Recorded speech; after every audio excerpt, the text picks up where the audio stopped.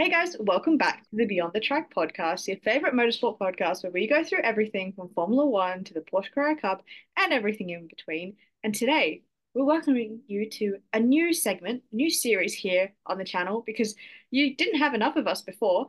And this is called Shanna and Sav's Survival Guide 2.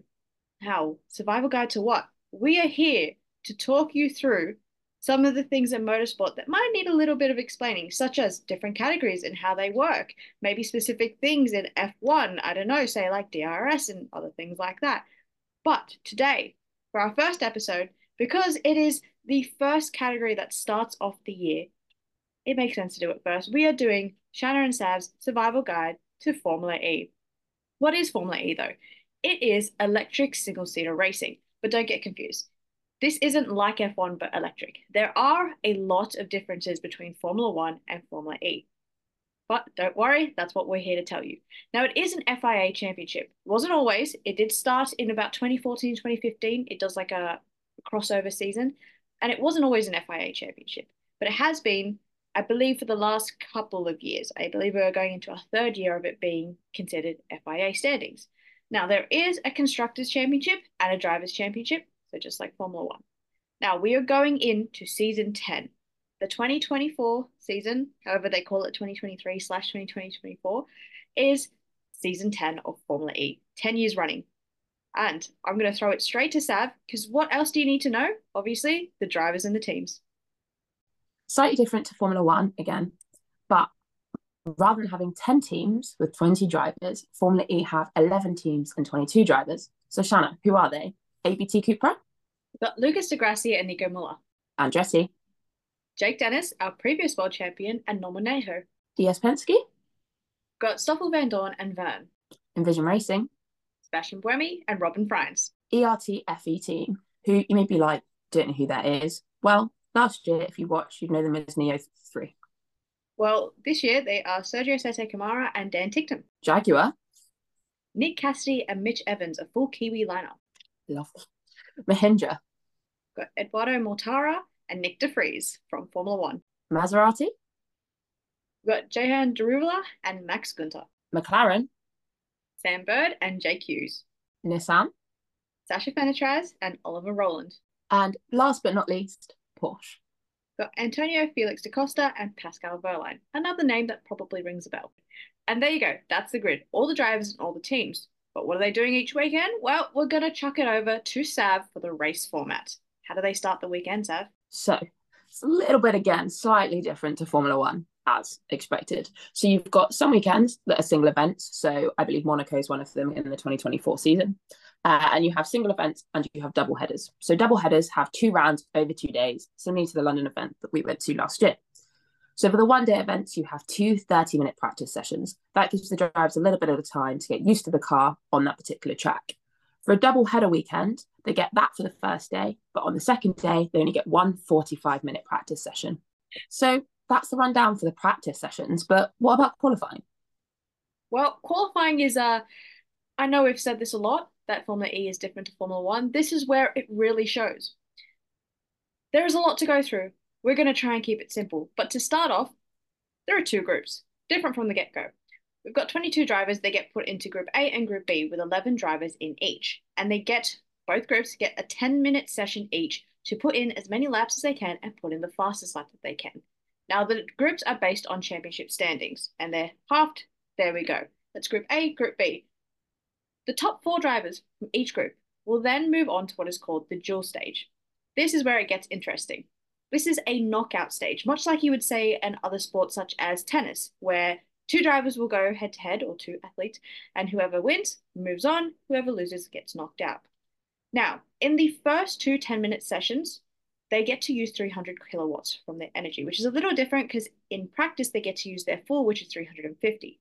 Now, when they get to the dual stage, that actually goes back up to 350. So the dual stage, we get the top 4 from each group, which means we have 8 drivers. They line up in a knockout grid, and this is where I said each driver who wins their round will move on. How do they win? It is a single timed lap. They get 1 shot, and it is a 1 shootout lap. Whoever's the fastest between the 2 moves on. And this keeps going until we get 2 people remaining for the finals. Whoever's fastest in the final, they get pole position. Now, what about the rest of the grid? Because we know the winner gets pole. Well, obviously the runner-up gets second, and after that, the rest of the places from third to eighth, so those who all made it through to the dual stages, will be based on whoever was with them in their round. As in, if you were also in the quarterfinals, so those when you first started, the four that were first knocked out, they will go in order depending on who had the first fastest time between them. And then the next round, we have two people that were knocked out in the semis. Between them, who had the fastest time will go above the other. And that is how the top eight is sorted. Are you still with me? Well, you're going to have to listen a little bit more for the rest of it. This is where it gets even more complicated, but also it's still quite fun. Now, to fill in the rest of the grid from ninth place onwards, they go back to the times that they set in the first two 10-minute sessions. However, this is also based on the pole sitter. Now, whichever group the pole sitter came from, either A or B, it does give that group a little bit of an advantage. So right now we've got places ninth all the way down to 22 to sort out. If the pole sitter comes from Group A will have their times from fifth onwards, because remember, top four went to the duels. So fifth onwards will have their times. And they will have, fifth, sixth, seventh place, whatever. The same for the other group. But Group A we're talking about. Pole sitter came from Group A. Group A will then get to take the odd numbered spots on the grid after eighth place. They will get ninth, and then they will get 11th, and they will get 13th, depending on their lap times. And then Group B, who didn't get the pole sitter from their group, will then take the even spots. So they will start from 10th, 12th, 14th, and fill in the gaps. So technically, still based on time, but also based on where they came in the group in relation to where the pole sitter came from. Like I said, are you still with me? But that is how the grid lines up for the race. Sav, was that complicated at all? Clear as mud. Well, it's okay. That's where the complication really stops. We're now going to go through to the race, which is a lot easier to follow. Sav, take them through the easy stuff. So much simpler. So much like you see in many other racing sort of formats, Formula E, standing start, standing. So it's done by laps. Again, a similar concept to the one you'll see in Formula One. You'll be given X amount of laps, and that is generally the amount to complete. However, similarly to many of your other favourite motorsport categories, laps can be added due to safety cars, yellow flags, all that sort of weird and wonderful stuff. But generally speaking, that's how the race works. Now, where it slightly differs to, again, some of your other favourite motorsport categories, is they have something called attack mode. Now, attack mode hasn't always been around. It's more of a recent development, but it's essentially a boost during the race. It's a little sort of pick-me-up. However, the only way to get this extra burst of power is to go off of the racing line. So in those moments, drivers have to weigh up going off of the racing line to getting that extra boost to allow them to do overtakes, etc. So they can use it anytime during the race, but only when they drive through the specific sensors, as I mentioned, that are off the racing line, often on some of the curves. If you're watching at home or on a screen, you can see the nice graphics as they drive over it. They can get up to 50 kilowatts extra, up to 350 kilowatts based on season 9. In previous seasons, this was a little bit less due to the nature of the car. But yeah, I guess that's the only complicated bit about the race. Yeah. It's also a little fun fact is that when we say you have to drive over the sensors, you have to do it properly.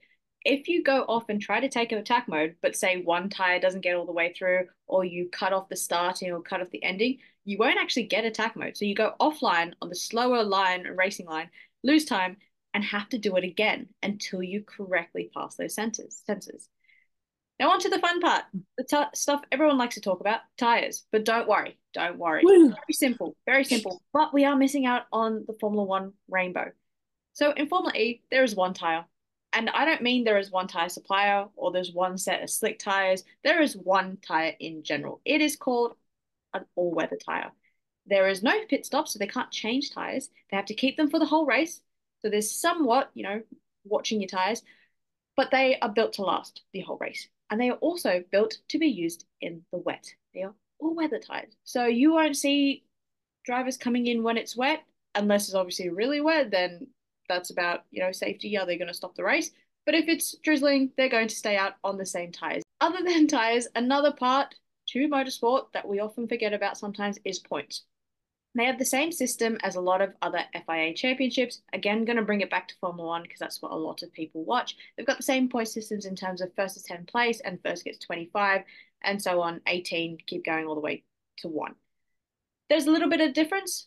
Pole does get points, championship points, and they actually get 3, which, to be honest, after the amount of running they do in qualifying those groups, all the knockouts, to get all the way to being the fastest, it makes sense that they get 3.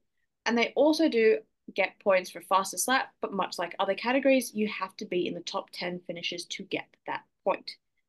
Now, Sav, tell us about the card they use. So, similarly to a lot of, again, your other favorite motorsport series, the cars do change every few years. So the one we're currently working with, the one we're working with in season 9, is the Formula E Gen 3. Some people call it Gen 3, some people call it Spark Gen 3, but generally speaking, it's a Gen 3 car. The battery is also designed to handle sort of flash charging, which, if necessary or if desired, can allow for pit stop recharging. However, the introduction of fast charging has been delayed a little bit through to a couple of issues during testing, but we won't go into that. This is the fastest car yet, and if you want to know more about the Gen 1 and Gen 2 car, we are more than happy to make another episode on that one. So we've now got the car, we've got the points, we've got qualifying, we've got the race, but what about the calendar? Well, I love that you mentioned it because, of course, I've got the stats. So there are 16 rounds for the 2024/2025 season. I'm just going to call it season 10. So 16 rounds, 10 countries. How does that work? Well, we mentioned double headers before. There are 6 double headers on the calendar this year. Let's go through all the countries and cities that they're visiting. They're going to Mexico City in Mexico. This is a single event. Then we have Diriyah in Saudi Arabia, which is a double header. Next, we have Sao Paulo in Brazil. Would love to go there. And then Tokyo, Japan, both single headers. Single headers, single events. And then we have Misano, Italy, which is a double header of Monaco. And as Sav mentioned, that is a single round event. Then we have about 4 double headers in a row until we get to the end. Berlin, Germany, Shanghai in China, Portland in the US, and London in the UK. Of course, finale is always a double header in the capital of the UK, which I have been lucky enough to attend twice and once with Sav, which was amazing. But that is where they finish the season. Okay, so they finished the season. What happened last season? So what did happen last year? Well, it came down to the final 2 races, which obviously is everyone's favourite. So the penultimate race, we ended up with Jake Dennis, who, as we mentioned, drove for Andretti last year, will be driving for Andretti this year, who took Drivers' Championship. He is the Season 9 World Drivers' Championship for Formula E. Very exciting, incredible experience to watch. However, the excitement didn't end there. We went into the second race of the doubleheader, as Shanna mentioned, and we still didn't have a Constructors' Champion. But in the end, it came down and it was Envision Racing that took the trophy. So I think that's everything we need to know about Formula E, wouldn't you say? Yeah, I think we've covered all the basics that someone needs to know to start watching. And guess what? This is perfect timing. All I'm saying is that Formula E is the first category to start of the year. I believe that is like a proper FIA championship and not a winter series or junior series.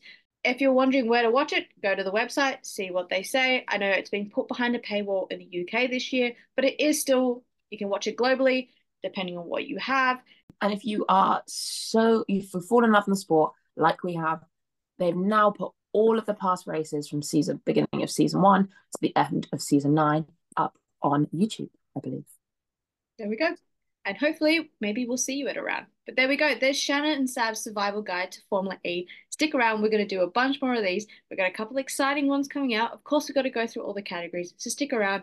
Follow us on the socials at Beyond the Track Pod or at Beyond the Track Podcast on Instagram and TikTok. Follow us on Spotify. Make sure you're up to date. Rate us 5 stars and get ready for the next episode. Thank you.